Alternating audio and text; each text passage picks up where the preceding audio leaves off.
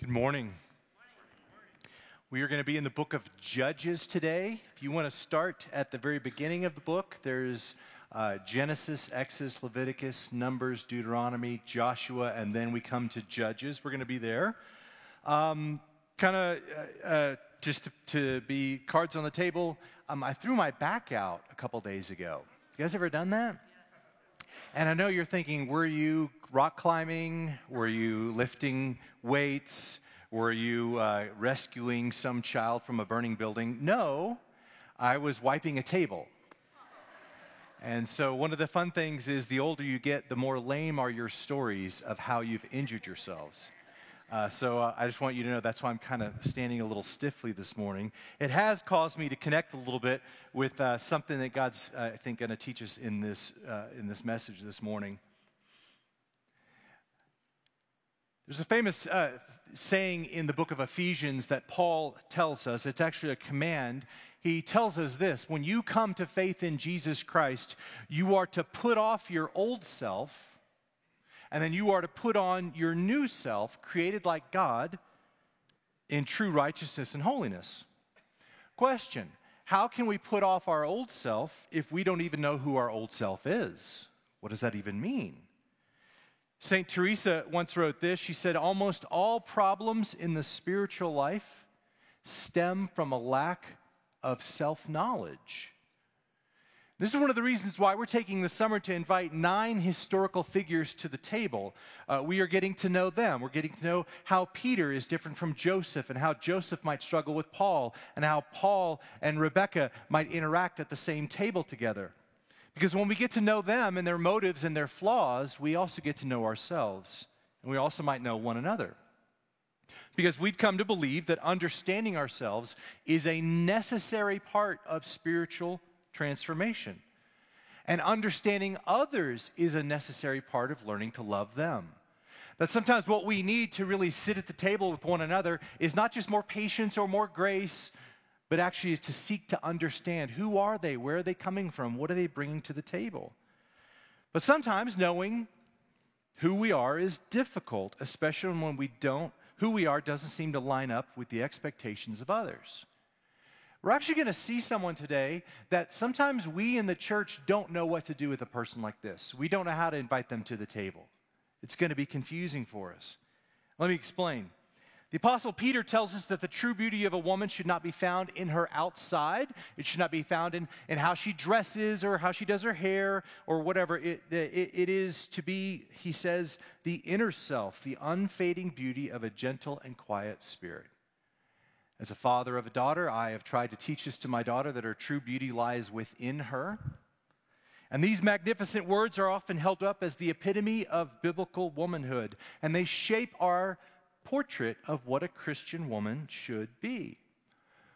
But what happens if you're a woman and your picture doesn't always line up like that?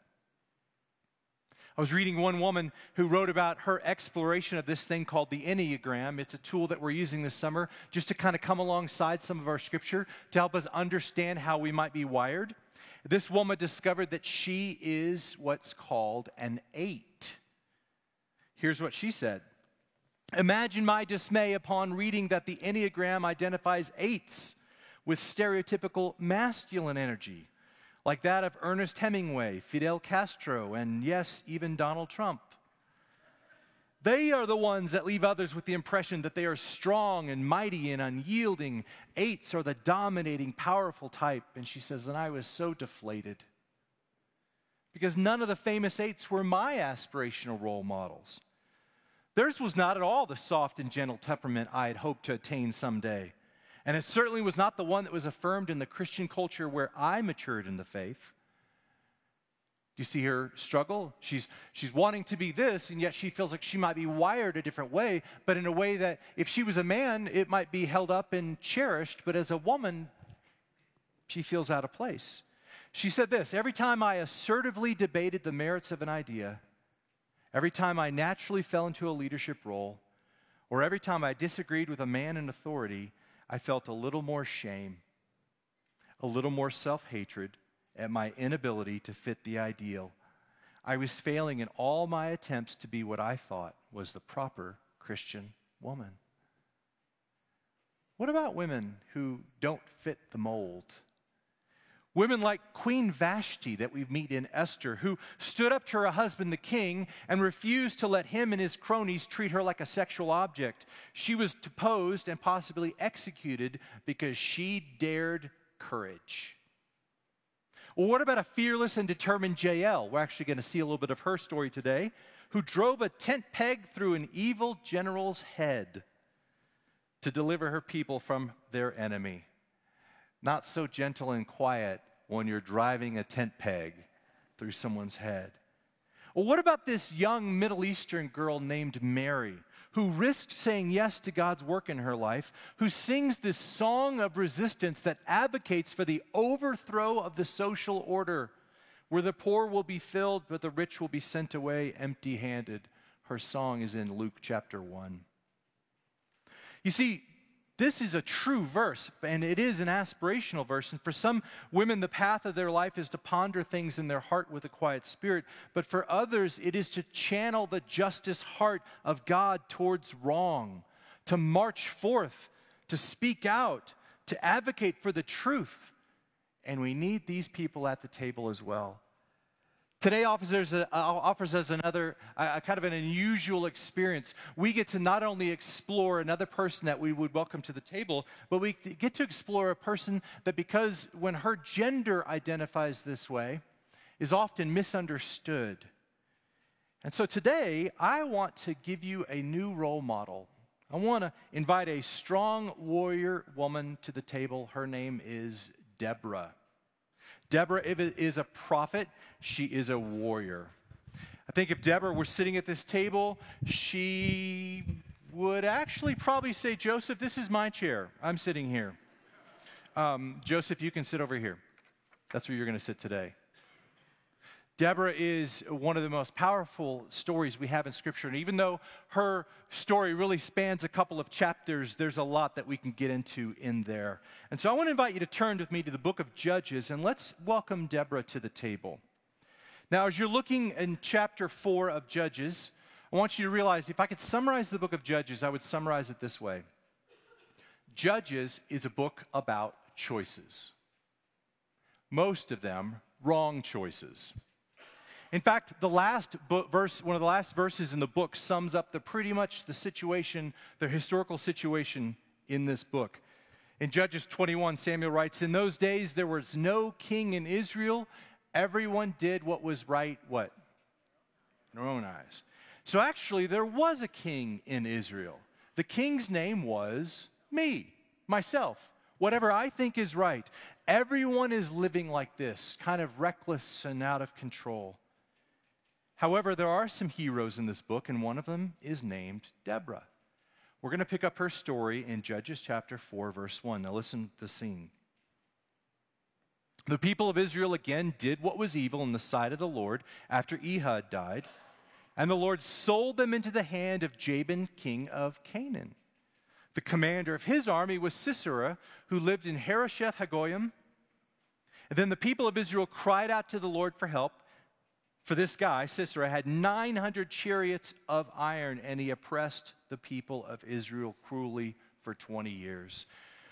Now, if you remember kind of your Old Testament, it seems to follow this same pattern over and over again. God has this kind of toddler of a nation. He's still trying to teach them, what does it mean to follow me? And so whenever they would obey him, he would reward that. Whenever they would disobey him, he would give them a kind of a time out. He would allow them to be taken away and captured to teach them a lesson. This latest time out was run by an evil warlord named Sisera. And Sisera, his army occupied northern Israel, and it was blocking kind of the major trade route into Africa, Asia, and Europe. And if you notice, Samuel lets us know how many years pass while he's oppressing people. To the very last line. 20. That's right. Someone said Jesus. Close, but no, we're asking for a number there. 20 years go by. Oppression. Who will do something? Who has had all she can stands and can't stands no more? Judges 4, verse 4. Now, Deborah, a woman prophet, a woman of light and fire. She herself was judging Israel at this time. I want to pause here for a moment. You may notice this translation differs some from the translation you may have in your Bible. This is a literal direct translation out of the Hebrew. I'm borrowing it from Dr. Pierce out of the Talbot School of Theology over at Biola University. Sometimes when you go to the original language, it illuminates some things for you. We learn 3 things about Deborah here. First of all, she's a prophet. Samuel, who wrote this book, uses the word woman prophet. We often shorten this to prophetess. That might be what your Bible says. But the key here is that she was a full-fledged prophet with all responsibilities and authority that comes with that. And she also happened to be a woman. A second thing we find out is that she is a woman of light or fire. Now, the Hebrew word used here is a word lapid, which is used everywhere else in the Bible to mean torch. But for some reason, our translators have transliterated it here to say wife of lapid. Now, transliteration is when you take an actual word in one language and instead of translating it, you just say it and you just pronounce it. For example, the word Hanukkah comes from the Hebrew word meaning festival, feast of dedication. But instead of translating Hanukkah as feast of dedication, we often just say the word Hanukkah. We say it just like they would have said it in Hebrew. We transliterate it. And so what some people have done is they saw this word lapid, which means torch, and they just said, well, this must just mean a wife of lapid, Lapidoth. But the actual words that Samuel uses here are these. She is a woman of torches. And we see this in her life as she's about to light the way for her people to conquer an enemy, and she's going to light the way for her people to hear from God. So she's a woman prophet. She's a woman of fire and light, but Samuel mentions one more thing about her. She was doing what at the time? Judging. Now, Israel had 3 kind of official offices of leadership: prophet, priest, and king. Prophets were people who spoke to people on behalf of God. Priests were people who spoke to God on behalf of people. Kings were people who would lean on both of these people to lead. If you kind of one way to think of it as like the president, the Supreme Court, and the legislature. All of them have different functions, but they also serve and submit to one another. But if you think about the time in history we are in right now, in the book of Judges, kings had not been established. We didn't have a king yet. The first king would be Saul, who would be appointed this king. So at this point, we don't have our kings, we have judges. Judges are precursors to kings. They are raised up by people to provide leadership. So imagine you have a land filled with a number of different regional judges who were trying to lead and help people follow God. So here's this amazing introduction we get to Deborah. Number 1, she's a fiery woman bringing light. It reminds me of the Zac Brown lyric, she's coming around the bend holding lightning in both hands. We also find out that she's a prophet. That means when she spoke, it's as if God was speaking through her, and people were to respond to her as if the word of God was being given to them. But we also find that she was a judge, a person who would lead and had the authority to render decisions.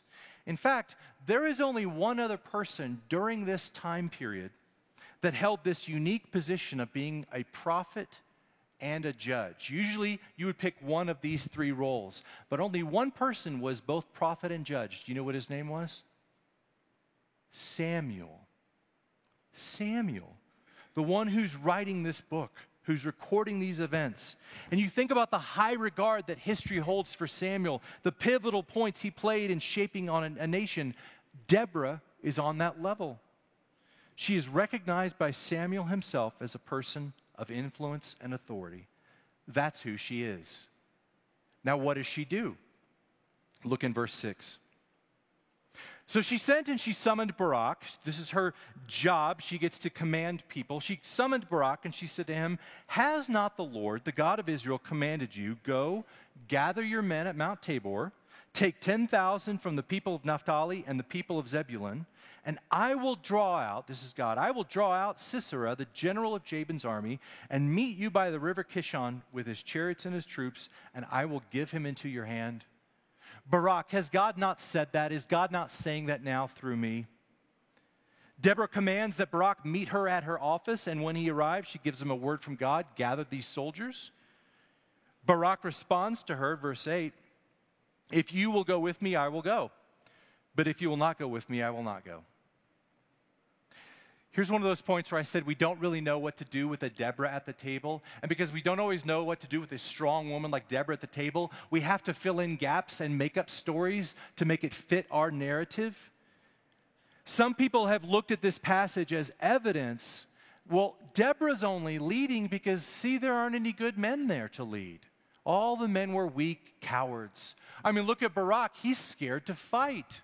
Of course, God had to settle for some woman like Deborah to stand up and go fight for the men, because this is an indictment on weak male leadership. That's what I've heard. But these opinions ignore what the Bible and Samuel himself recognize. Deborah has the gifts and callings of a leader. Barak is not afraid to fight. No, he recognizes the wisdom and prophetic power in this woman and the gifted authority that God gave Deborah. What Barak is saying here is this: I want to fight with you. In fact, we know this is true because later, thousands of years later, in Hebrews chapter 11, Barak is specifically singled out by the author as a man of great faith. Now, you can't have it both ways. You don't get to call him an example of the cowardly culture that lacked faith in God back in Judges, and then call him out as a man of great faith in Hebrews. You got to pick one. The Bible recognizes him as a guy who knew strong leadership when it was in front of him, whether it was a man or a woman. It's because Barak was centuries ahead of his time. So Deborah says, I will go with you. And in verse 12, the battle begins. You have Deborah kind of serving as this commander-in-chief. Barak is her general. They enter into the fight. Deborah gives this command in verse 14.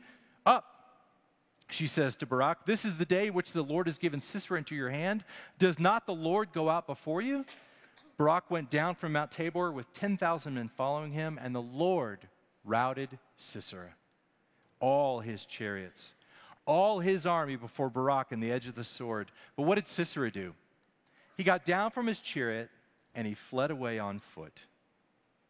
As a prophet, Deborah gives the word of God, and as a judge, she lays out this command, and the enemy is routed just as God told her he would be. Samuel says that General Sisera runs away. It's really an amazing, violent story. It's probably not a great bedtime story for your kids, but later today you want to pick up the rest of Judges 4. Sisera runs away and he meets this woman named Jael. Can I hide out in your tent? Sure. When he falls asleep, she picks up a tent peg and hammers it through his skull, and thus fulfills the prophecy of Deborah. Whew. Now, in a book filled with judges who are often ruling in their own favor, who seek their own glory, Deborah stands out as a woman who opposes evil, takes action, and leads with bravery. And what's interesting about Deborah is, even though kind of the events of her life really only span Judges chapter 4, Samuel includes something amazing in Judges chapter 5. A battle song written by Deborah herself. Many scholars have referenced this and said this is one of the most beautiful renditions of poetry that we find in the entire Old Testament. It's a battle song. Imagine soldiers gathered around tables in a pub after the battle. They're nursing wounds and their mugs when all of a sudden Deborah stands up on top of the bar and she says, I want to sing a song about the glory of God. Hear, hear. And she begins to sing. One line of her praise stands out. She says, the highways were abandoned. Travelers kept to the byways. Villagers ceased in Israel. They ceased to be until I arose. I, Deborah, arose as a mother in Israel. She's saying, for 20 years we were cowards. For 20 years we were afraid. For 20 years no one would do anything. And then God rose me up. Not only did she physically arise when Barak approached her to join him in battle, but she arose as a mother in Israel, equating the powerful role of a prophet with the nurturing, protecting, feminine role of a mother. She's not boasting in herself. She's bragging on a God who created her and unleashed her to be who she was for such a moment as this. So before we invite her to the table, I just want you to see two things, two thoughts from her story. The first is this. Whenever you think of Deborah, Samuel always portrays Deborah as a positive example of a leader. We would do well to do so. And second, Barak, himself recognized in Scripture as a man of great faith, was willing to follow Deborah. He knew God's hand when he saw it. Some people still haven't figured this out. They still struggle with this. And we would do well to follow the example of Barak that God himself gave us when it comes to the leaders we follow. So how does Deborah sit at our table? Well, I've already kind of spoiled it for you a little bit in my introduction, but I think Deborah would be what the Enneagram would define as an 8, the confronter, the challenger. People like Deborah are commanding, they are intense, they are confrontational, they fight for justice, they advocate for the powerless. You can feel it when an 8 comes in the room, can't you? When people like Deborah sit at a table, the first question they are asking is this: who is in charge? When they look around the table, they're wondering, who's in charge? Now, here's something about people like Deborah. They don't have to be the person in charge. They just need to know who is in charge. Just like Deborah wasn't initially going to lead that battle, it was Barak that was going to lead it. She didn't have to lead it. She just needed to know that somebody was going to lead it. Why do we need people like Deborah at the table? When Deborah sits down, she reminds us of the power and the assertiveness of God's presence. Deborah reminds us that God is in the business of fighting against evil and fighting for the oppressed. That question, who will fight Sisera? I will. I will go. I asked one of my friends who is an 8, and she's also a woman, and I said, hey, there's kind of this unique thing here. How do you see yourself in the story of Deborah? Here's what she said. She said, what I fully resonate with in Deborah is action and a fixation on justice. If there is something wrong going on, even if it isn't the right thing, there is seriously no way I'm doing nothing or waiting for someone else to help. I'm wired to respond, to exhibit control and strength. I am strong in word, in thought, in planning. I'm rarely intimidated. I know her. This is true. She said, I find it funny that I felt like Deborah was probably rolling her eyes or internally irritated that the guy was like, I'll only go if you go. And she said, fine, but you're not getting the credit. There are luckily more times that I am compassionate about people prone to inaction or avoidance due to fear. And there are times that I respond in annoyance and I end up being overly aggressive on their behalf. There are also times I blatantly expose that people should be acting. They should be doing anything to face an intimidating issue.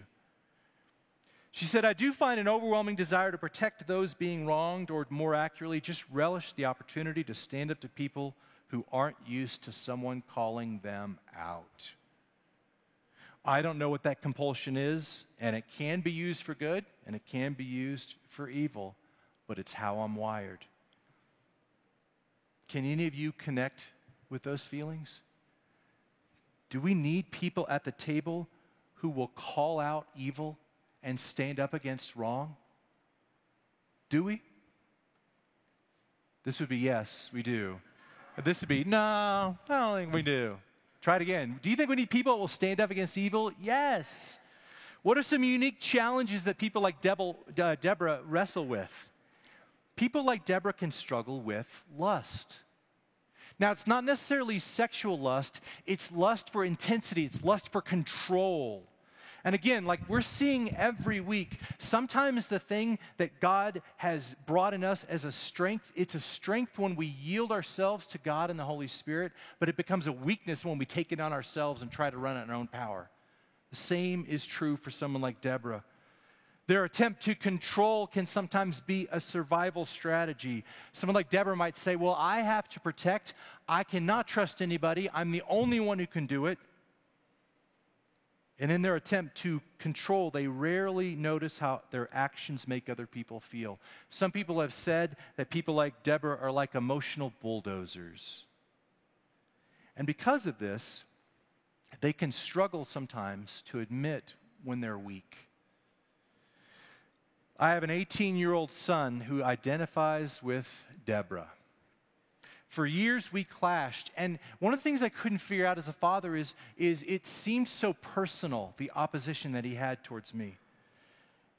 And it helped me so much to begin to unlock him and realize, God, you created him to oppose. And in your hands, he is a powerful weapon for good. And when he is not leaning into you, then we are just going to have clashes. See, one of the things that Deborahs do is they see the world in black or white. It's either right or wrong. It's true or false. They're a friend or they're an enemy. Deborahs are energized by disagreement, and they don't want to admit their faults because they don't want to be seen as weak. Here's an example of this. Yesterday, my son was very frustrated because people were using his bathroom and leaving it a mess. Now, in his defense, the people using his bathroom were two other teenage boys, and he was right. It was a mess. It was gross. And so he came in and started challenging Jessica and I. And he's saying, I don't understand why you don't care about this bathroom. And Jessica said, don't tell me what I do and don't care about. And he said, okay, well, in my experience, people who care about bathrooms don't let them go like this, which I thought was a pretty subtle way to get around that. And I realized something in that moment. I thought, wait a minute, this goes far beyond the inconvenience of a bathroom. For my son, this was an issue of respect and right and wrong. There is a right way to share a bathroom with somebody, and there is a wrong way.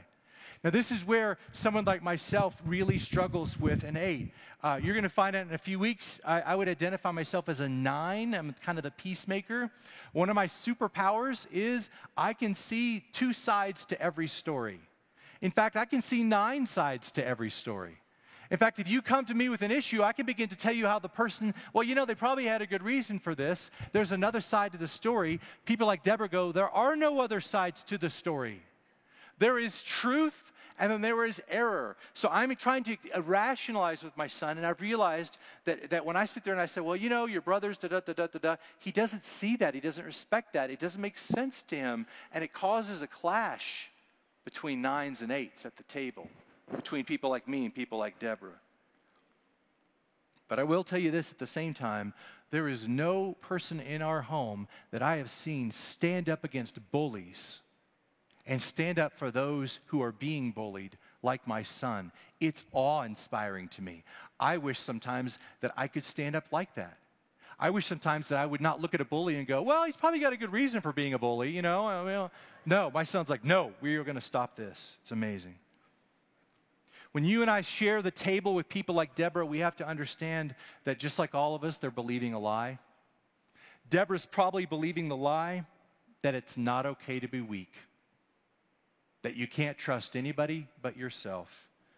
You know what Deborah needs to hear? You don't have to be strong to be loved. In fact, the gospel for someone like Deborah is to remember that she doesn't have to be strong and she doesn't have to be in control because Jesus Christ is her strength and Jesus Christ is in control. And I can be vulnerable about my weakness without fear because the love of Christ already controls me. And if you find that you identify with Deborah, perhaps this verse might ring especially true for you. Paul writes in 2 Corinthians 12, to keep me from being conceited, because of the surpassing greatness of the revelations, a thorn was given me in the flesh, a messenger of Satan to harass me, to keep me from being conceited. We don't know exactly what's happening here, but Paul is saying this. He says, look, so I wouldn't get too prideful, so I wouldn't think that I was too powerful. There's a weakness that's been given into my life. I'm admitting my weakness, I'm owning my weakness, and I'm depending on the power of God. This is a good verse to memorize if you identify with Deborah, because you want to boast all the more gladly of your weaknesses so that the power of Christ can rely upon you. Because when you do turn to Jesus, and when you are weak, and you admit that, you find that He is strong. As we wrap up, I want to throw this out. Each week we've been looking for kind of a spiritual practice that might be unique to each one of these people, although it might be one that we all could benefit from. I think a spiritual practice for someone like Deborah would be the practice of accountability. You see, when you begin to believe the lie that you can't trust anyone but yourself, it's too easy to isolate. It's too easy to say, I can't tell anyone what's going on. I can't be honest about myself. If I open up to somebody else, they'll find a way to exploit me and control me. And so I will withdraw. There's a story told of a 5th century hermit named Hero. He spent 50 years in the desert as a hermit, seeking God and being free from all worldly concerns. When the other hermits would gather for worship on Sabbath days, he refused to participate because he didn't want to give the impression that he was relaxing some of his strict disciplines for God. One day, Hero discerned that God wanted him to jump into a deep well as a test of his faithfulness. Hero immediately plunged in. He expected an angel would save him, and instead he hit the bottom, where he lay there half dead. His fellow monks pulled him out, and they tried to convince him, you didn't actually hear the voice of God. That wasn't actually the voice of God telling you to do that, but it was useless. Even as he lay dying, they could not convince him. Now, while there's part of us that admires the bravery of a hero just to launch out in faith against something God called him to, at the same time, we recognize if we don't let people into our lives, if we don't let people speak into our weakness, we might find ourselves broken at the bottom of a well. If you identify with someone like Deborah, I call you to fight this by choosing to yield your life to other people. Who are the people that you've allowed to speak into your life?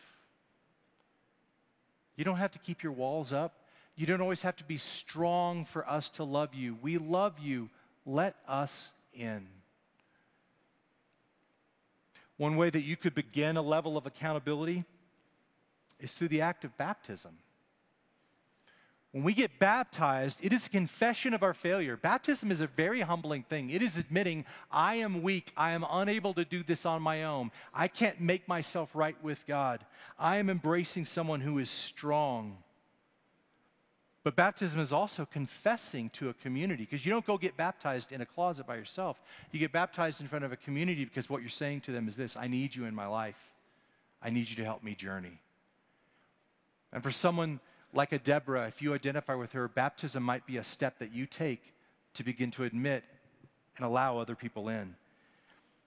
We have baptisms coming up here at Pulpit Rock on August 4th, and whether you identify with a Deborah or not, if you have come to the place where you've put your faith in Christ, have you followed up with him in baptism? Have you demonstrated to others that in your weakness you've called upon a Savior? We believe that no matter how God has designed you, we all need other people to speak into our lives, and we can hear God better together. Who have you allowed in your life to speak truth? Will you pray with me?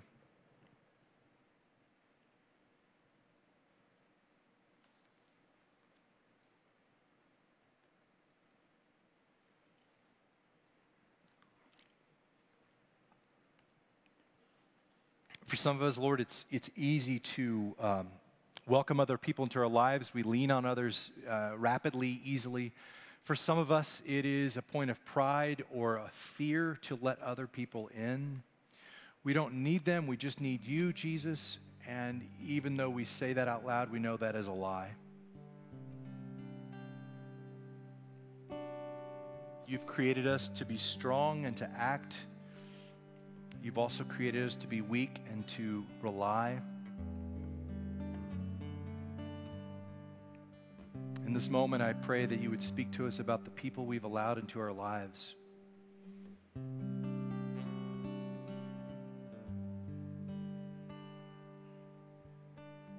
And God, if we can't think of those people, where could we begin to have great faith like Barak and follow those that you've placed in our lives to speak with us your truth? In Christ's name.